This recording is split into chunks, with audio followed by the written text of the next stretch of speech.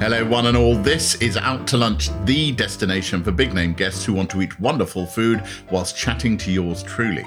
This week, I am joined across the table by someone who made her Broadway debut in The Killing of Sister George in the late 60s and still fills theatres over there to the rafters. Over here, she is due to star opposite Timothée Chalamet in 4,000 Miles at the Old Vic next year.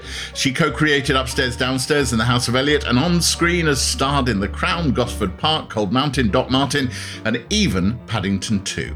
We talk about catching a lift home with Laurence Olivier, being propositioned by a significantly younger Hollywood star, and turning down a role opposite DiCaprio. It is, of course, the magnificent Dame Eileen Atkins.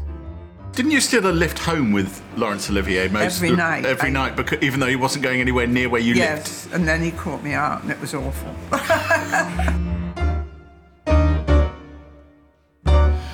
For this episode of Out to Lunch, I have come to the Aldwych in London. You can hear it rattling past because it's the site of one of, well, Theatreland's great restaurants, which is the Delaunay. It's owned by the same group that has the Wolseley and Zedell and so forth. The Delaunay is a Theatreland institution, and so is Dame Eileen Atkins. It felt like a perfect fit. Let's go inside. Oh, I never knew about this. You never knew there was a private dining room at the Delaunay? No. Hello, Eileen. Hello, Jay. You come here quite regularly. I do come here quite a lot because Jonathan Kent is a friend of mine. It's his favourite restaurant.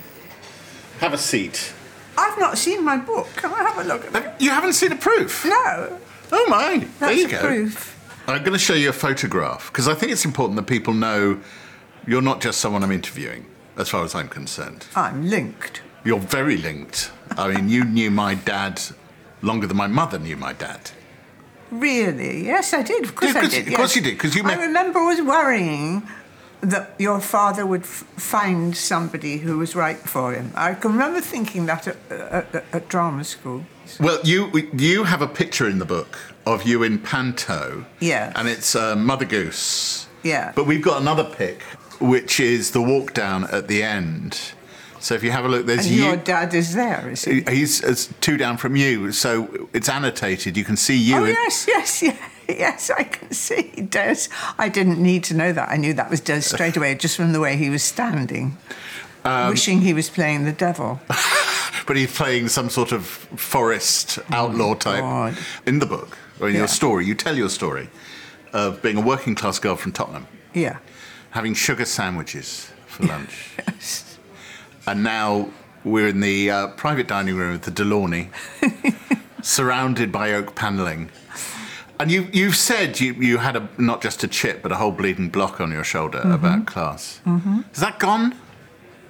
Have we moved on? If it hasn't now, yes. I mean, I'm interested to read. They're now taking so many children from working class and giving them special help to get to universities and things like that. I mean, I'm up for all those things, and I keep an eye out for them. But yes, I have nothing to complain about now. You've described that childhood and your mother sort of getting you out dancing in clubs for the delectation of men when you were just a child. Yes. You've used the word paedophilia many, many times, as though there was this thing of men being attracted to prepubescent girls dancing around in their pants. They are. What can I tell you? They are. This is Linda. Hello, Linda. Seconds. Lovely to meet you. Hello. Shall we order? Yes, I would like the quinoa and avocado salad to start with. Marvellous. And then I'd like eggs Benedict, please. Would you like a large or a small? One or two? I think just one. Excellent. I'm a very old woman. And I'll have the smoked salmon and then the Bernerwürstel, which is a very grand name for a sausage. Perfect. Thank you very much. Thank you. And do you want a glass of wine? I would, yes. What would go? I have no idea what would go. You'd have to tell me what might go crisp with. White. Have you got a Chablis by the glass? Yes, we do. Have two Chablis by the glass. Oh, lovely. Clearly, from your descriptions of it, you liked being on the stage. You liked, even though, and I know you won't take this the wrong way, it sounds like quite a naff little act. Oh, you can say that easily. It was an amazingly naff little act. I I like the attention, but at some point I do point out that, honestly, I didn't like being got up to go out to the clubs terribly. Well, one of the other striking things about your story is your formal education is a sort of scattergun affair with you paying attention, then not paying attention. And that if it hadn't really been for the great English teacher at your secondary school, is it E.J. Burton, is that right? Yeah, he was fabulous, yeah. That you wouldn't be the person, the actress that you are. Is that fair to say? I owe everything to... I'm going to start crying just saying it. I owe everything to that man. I really do. And every day I'm grateful that he picked me up and took some interest in me. Oh, starters are arriving. So that's the salmon for me and the avocado and quinoa salad for you. One of the striking things about you, I'm going to keep saying, striking things about you, but is... Strike mates. You are obsessed by the text. Obsessed. You should be trying to work out exactly what the writer meant. And it'll be different each time anyway, because there'll be different people doing it. I hate the directors who sit and think, what can I do with this? Have you had rows with directors over that sort of thing over the years? Yes. It was clear that you had a massive falling out with Peter Hall right at the beginning. Oh, God, that was sad. That was my fault, really. That really was my fault. Obviously he went on to have a lengthy career. He ran the National. What did you do? It said in my contract at Oxford... This is the Oxford Playhouse, isn't yes, it? ASM and small parts, and I didn't get any small parts. But I was, I paid dearly for that outburst of anger. Did you ever rectify this? He didn't employ me until I was 57. And to put this in context, your first experience with him would have been very early 20s, wouldn't it? I was 19. 19. No, I've still got a temper. We've said that. You also said that both your parents died in the middle of a rage. They both lost their tempers easily. My father said to my mother, those dustmen, I tell them to bring the dustbin down the side of the house, and they don't do it, do they? So I'm going to have to go and do the dustbin. And he went out and then didn't come in again. And my mother thought, he's still out there. Went out and he had a heart attack over the dustbin, was dead. And my mother was in hospital and got into a rage because she'd been there for a week with flu. She was 94 and the hospital said she was absolutely fine and was sending her home. My sister was with her and packing her little case to go home. That week, I was in the film that was chosen as the Royal Command performance of The Dresser. And the great Ronald Harwood play adapted. Yeah. At the last minute, we were all told it was the premiere and we were all going to be introduced to the Queen and everything. They took me out of the lineup because I wasn't well enough known by the public and put my friend Jean Marsh in instead. Can we just be clear what year this was? I'm going to say 87. So significantly deep into your career. And she suddenly went into one of her rages with my sister and said, wasn't that a damn shame that our Eileen didn't get to meet the Queen? And they brought in that Jean Marsh instead. And my sister, she didn't know anyone could die so quickly. She just collapsed over the suitcase and was dead. I thought it was a great... That's a good way to die, great isn't it? Way to go. But also, there's no doubt that your mother imbued you with certain of her own ambitions. And she goes out being livid that you haven't had the... Once again, I disappointed her. I did disappoint her all the time, because she got herself ready to have this child who was in musicals and pantos and things like that. I started spouting Shakespeare. She didn't like it at all. As I say, you go through many different types of production, many different types of company. Some terrible, some awful, some great. Some which were basically bed hopping, as far as I can tell. One was, yes. You land a part with Laurence Olivier. When that happened, did you think, now I've arrived? Yes. How was he? What was he like? Oh, he was... I was in love with him. I mean, he was heavenly. What was the play? Remind me. It was called Semi-Detached. But I got the impression that really for you the best entertainment was Who Came Back stage. Oh God! When Larry was the first time I was acting with somebody that. I mean, I can remember Elizabeth Taylor coming, and then immediately me stealing on a lift with him afterwards always. And I said, I could only see the top of her head. And he said, she has the most beautiful coloured eyes in the world. And everyone came. Rex Harrison came to see that and got me a job on a record. You never know who's in the audience. Didn't you steal a lift home with Laurence Olivier every night? Every night, because even though he wasn't going anywhere near where you lived? Yes, and then he caught me out and it was awful. You did a whole thing about getting dropped off and walking down to... Some friends of mine, and you say, oh, no, I just walked down to these... How long were you getting a lift with Larry Olivier? Before he clocked? I think I had lifts for 3.5 months before he... By then, were you married to Julian? I was married to Julian then, right. Yeah. So your first husband, Julian Glover. I always feel the need to put full names for people who aren't clocking. Who you will have seen, if you're of a certain age, in Game of Thrones, which seems a terrible way to list Julian's credits. But well, Julian is somebody who does frightfully... I mean, he's been in all these iconic things. I've never been in an iconic thing, ever. He's done Game of Thrones, Doctor Who, he's been in the... 007, what are they called? I've never seen James Bond. I've never seen a James Bond. You've never seen a James Bond? No, I don't like... I saw a bit of one and couldn't bear it. I tried to watch the one with Judy. Oh, I was going to say, once Judi Dench comes in as... I thought I had to try and watch that. 10 minutes, I thought, I can't stand this. I can't bear screeching of brakes and cars flying. I just can't bear it. So I've never seen a James Bond. And when Julian got a James Bond, we'd just been divorced a few years, I think, when he got that. And he called me up, because we're very friendly, he called me up to say, you won't believe it, I've got a James Bond movie. I've had another. And I said, oh, so it'll be you that we're watching on Boxing Day in 3 years' time, will it? So Julian was in For Your Eyes Only, for anybody who's wondering. Oh, For Your Eyes Only. Yes. I'm going to jump around a bit, but even at the point in... Killing of Sister George. Killing of Sister George with Beryl Reid, which has an interesting story in that, where you describe it, it pretty much seemed to die when it was going around the big regional theatres. It was a disaster.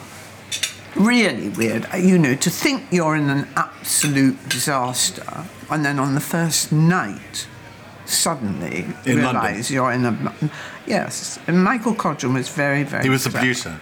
For anybody who doesn't know what The Killing of Sister George is about, it's also quite groundbreaking because it was about a lesbian couple. It's the first lesbian play. I mean, there'd been the American play, The Children's Hour, where they'd glanced on it and you could make your own mind up about it, but there was no making your own mind up about... It was a very... wasn't a great play by any means, but it was a very daring play for its time. It also suddenly made people look at Beryl Reid in a different way. I think when you were told that it was going to be her, you were a bit suspicious because she had a history as a comedienne. Well, she was very funny to rehearse with, because, you know, whenever we discussed a scene, she used to say, oh, if you two are going to talk, I'll go and make a phone call. And it was a scene between us, you know. But I loved her. I simply adored her. We were friends for the rest of her life. I simply doted on her. She was wonderful in Smiley's People and was Smiley's People. Is it true that she couldn't work out a character unless she got the shoes right? Yeah, that was her.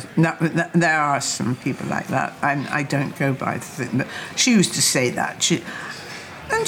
Maybe that was true for her.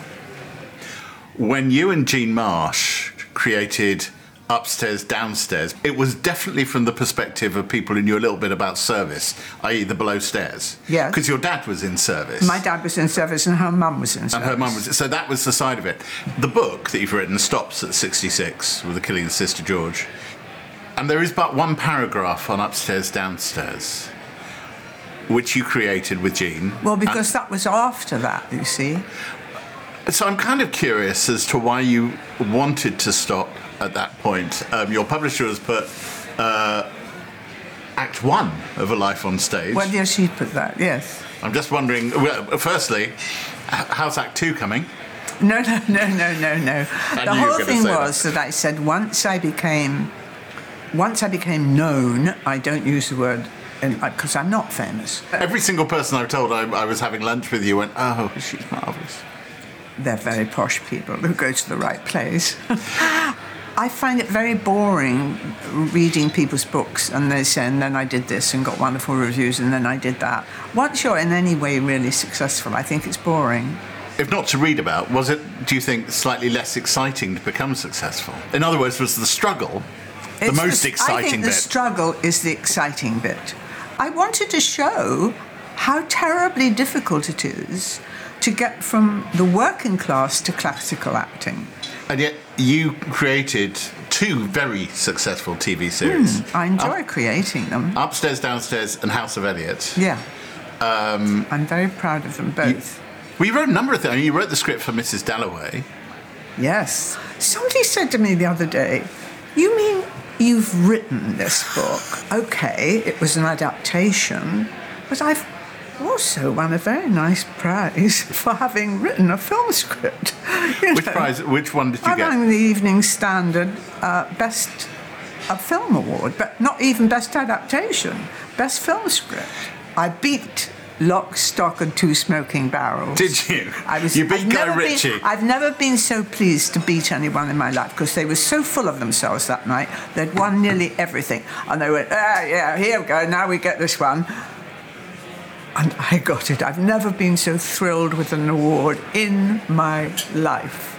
Awards are nice, aren't they? They're fun, but you can, if you're still in a show with someone and you've won, they can be tricky. You've had Tonys, you've had BAFTAs. I haven't won. I've been nominated 4 times for a Tony. Oh, but you've not won. No, been very grateful twice that I hadn't won. Very grateful. Why?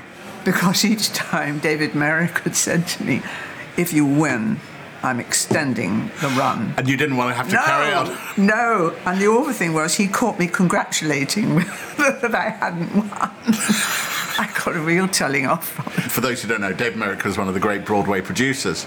Eggs Benedict has arrived, and doesn't it look beautiful? Absolutely bloody perfect. And I've got basically sausage and chips, kind of. Up until 10 years ago, I'd done more plays in America than I've done in England. Well, you've said that you get bums on seats on Broadway, perhaps in a way that you feel you don't in the West End.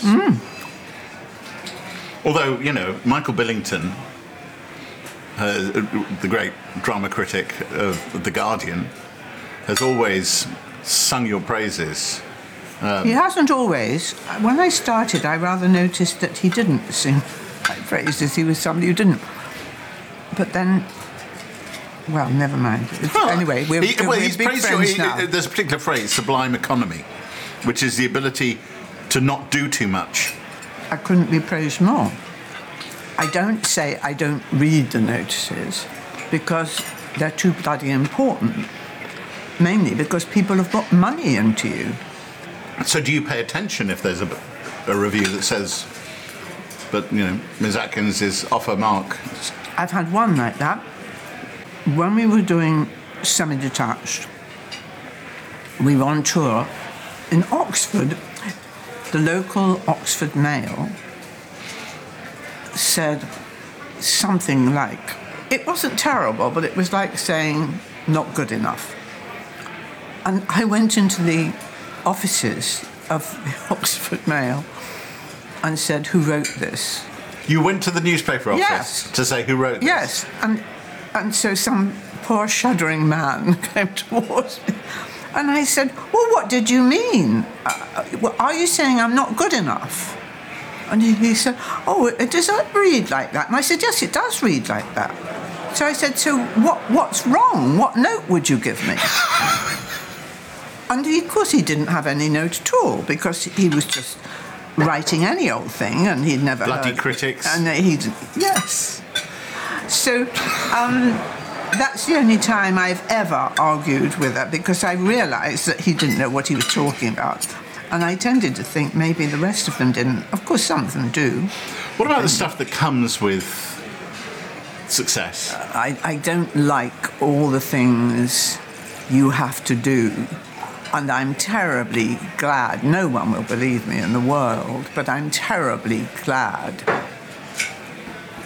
not to be highly visible. You took part in that terrific documentary, Nothing Like a Dame. Oh, yeah. Which was you, Maggie Smith. None of us wanted to do it. Judi Dench, Joan Plowright. I mean, there are some marvellous moments in there where you are all brilliantly grouchy with the producers and the people shooting it. Do we have to do more of this? You were awful people. You were seniority was exuding from every. It was what made it so fabulous. We were all. You were 4 old bags really giving it to them. Yeah. It was in the end okay. I'm just curious about the dynamic when the 4 of you are together. There was both love between the 4 of you because you'd all worked together in different formations. Yes. Actually, competition. There is, it's always there. There was a sort of running gag about every bloody part gets offered to Judi Dench first and then everybody else gets a pick. No, that's Maggie. Maggie is a particular thing. There's been one part that was you wanted them. That Judy got, and she'd done 3 movies that year, and I thought, oh, surely she'll miss that middle one. But she was brilliant in it, so I couldn't have done better. And that's the end of it. She played a lesbian who followed Kate Blanchett around, and I've totally forgotten. Notes on a Scandal. Well done. Thank you very much.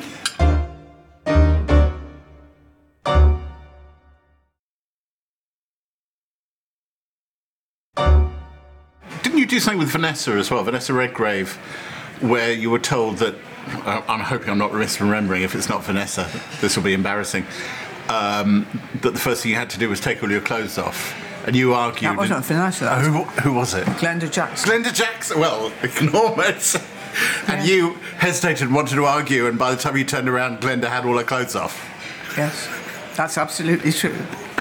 No, God, my admiration for Glenda is massive. I mean, I wouldn't be in it with her when she played Lear. I was offered Gloucester. And I said, no, thank you. Actually, what I said was, I will play Gloucester if Maggie Smith will play Kent.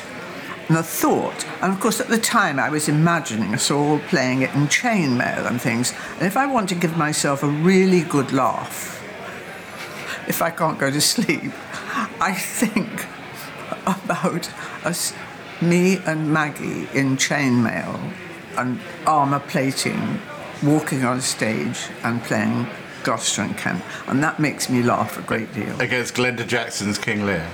Yes. You said in an interview when you were doing Doubt in New York, you played a lot of nuns. Oh, Can I say? You're good love at a the nun. outfit. I almost take a part as a nun automatically because I so suit the outfit. Queen Mary twice. Once obviously in The Crown, which is a spectacular turn. I play a lot of royals, which is funny for a Cockney girl, isn't it? A lot of royals, a lot of nuns. A nun in Doubt. But one of the things in a particular interview there, where the part is an austere nun who is calling an errant cleric to account. It's a very Catholic thing. Yeah. And you said to the director, I'm terrifying enough as a person. I don't mean to be. Don't intend to be, but I'm naturally terrifying. Do you think you are? Well, people seem to be frightened, and I think people who have quick tempers, you can sort of... There's something about them that you feel might fly off in a minute. And I don't want to be. I really don't want to be frightening. I was in the middle of rehearsals, before the lockdown for this play. The 4,000 Miles with Timothy Chalamet. Yes, and there were 3 of them. 3. He was 24, and then there were 2 lovely girls of 20-something. And,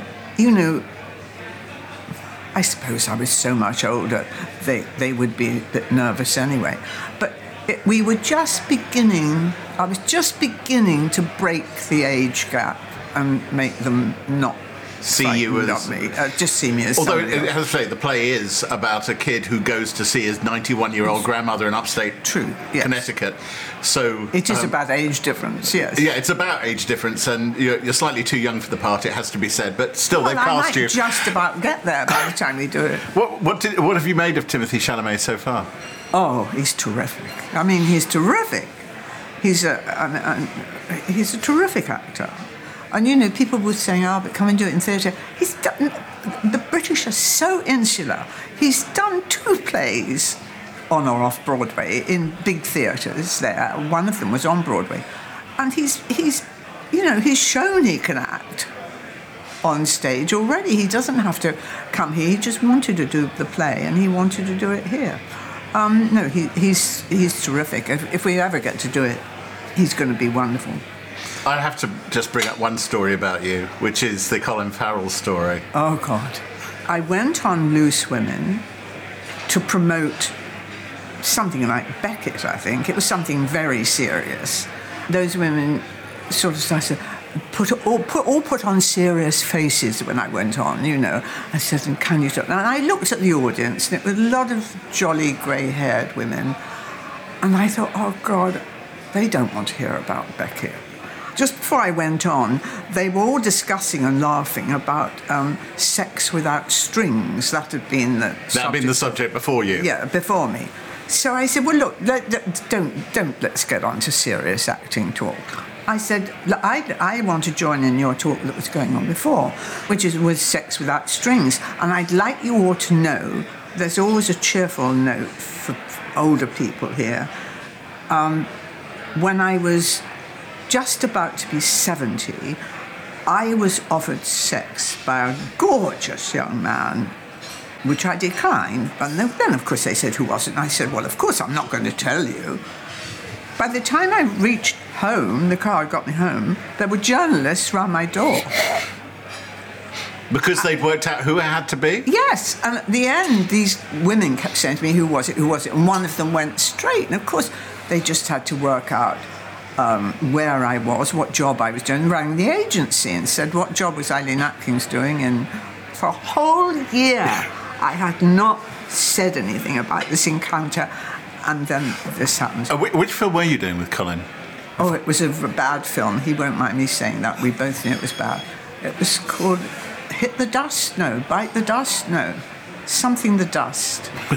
It's lost for dust. It's gone for dust. It's gone for dust. Had you just played a great scene together, and it was the classic case of two act? No, I mean when he propositioned you. No, I was playing his landlady in this film in a grey wig. But I knew he had some kind of thing about me because the director, you'll know his name because he wrote Chinatown, Robert Town. Right. Robert Town asked me to do the part, and I said no, I had no interest in going to South Africa and doing 2 weeks filming in a script I thought wasn't very good. And then my agent said, Robert Town really wants to speak to you privately. And I thought, well, if the man who wrote Chinatown wants to speak to me privately, I'll go and speak to him. And he was a lovely man, Robert Town. And he was directing this thing for an old friend. It was all people were doing a good turn, that's what happened. And he said, I said, I just don't want to do it. And he said, but Colin really wants you to. And I said, Colin who? And he said, Colin Farrell. And I didn't even know who he was. And he said, I'm going to give you a film. He said, you've never seen Colin's work? I said, no. And he gave me the film of Colin doing that film in the phone booth. Oh, yeah. Well, I thought... Which is in real time, and it's an extraordinary film. This boy is brilliant. And I thought, well, they've all been so nice. This boy's obviously very clever. Robert Town is really terribly nice and wrote Chinatown. Oh, for goodness sake, I didn't just go and do it. And then he really had wanted me to play. I got the impression, I think you said somewhere, men were furious with him for thinking... For fancying someone who was, not, as far as they were concerned, non-fanciable. And the women were furious with you for not taking him up on it. Yes. No, he's a dear soul. I mean, I really do adore him, but I didn't I was reading at the time Notes on a Scandal, thinking I might be going to do it. And he was so determined to stay in the room. He said, "Is this your bedtime reading? Okay, I'll read to you then." Well, that's sweet. Of Notes on a Scandal. No, he just... Well, there you are. We didn't. He is the most enchanting man. A real gentleman, as it turned out, because, you know, Jonathan Ross was sort of saying, why the hell her? What about Helen Mirren? What about the obviously sexy ones? And he just very sweetly sat there. But I've seen him since anyway. He came to my first night when I played The Nun. Right. When you played Doubt? When I played Doubt on Broadway, after we'd done the movie, he came to my first night. I think he's a terrific actor, just terrific. You have turned down some pretty sexy roles. Didn't you turn down the part that Joanna Lumley took in The Wolf of Wall Street, the Martin Scorsese movie? Yes, I did. I actually knew the producer very, very well. That's probably why they thought of me for that. Yeah, I was doing the stage version of the Beckett play, All That Fall. And Scorsese absolutely couldn't understand why I simply left the play and come to do his movie. And in fact, the producer I knew didn't understand that. Nobody understood.